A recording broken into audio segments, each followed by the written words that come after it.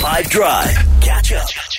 We call this Boss of the Week, right? It's people deserving an accolade for whatever the hell the reason is. It doesn't matter. It's just they've done something great to you or something you've seen and you've gone, that's pretty sick. I want to accolade them. I'll give you an example, and I'll do it lazily by asking Jude for one.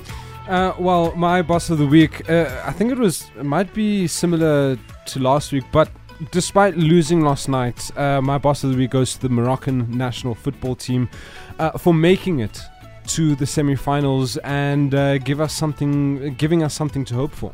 They went further than anyone on the continent ever had before, and I think that there's plenty of good reason to be proud of them. A win would have been incredible, but it would have been the icing on an already very, very indulgently delicious cake. So we got more than we could have asked for. BB.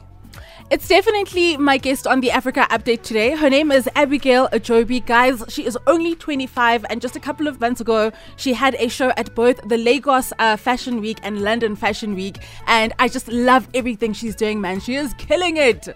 Young people doing incredible things. We love to see it. Yangam Joli.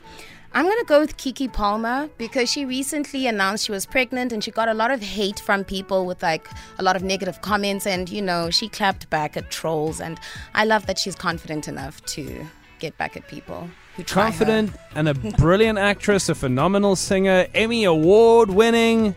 Give her flowers. Think about this for yourself, and if you've got somebody in your personal life or well-known that deserves to be the boss of the week, why not let them know? I promise you they're going to feel good about it. Next on the show, somebody who's been a boss for the longest of time is Jules. Jules from Good Luck. They got a brand new single. They're going to drop it with us on 5.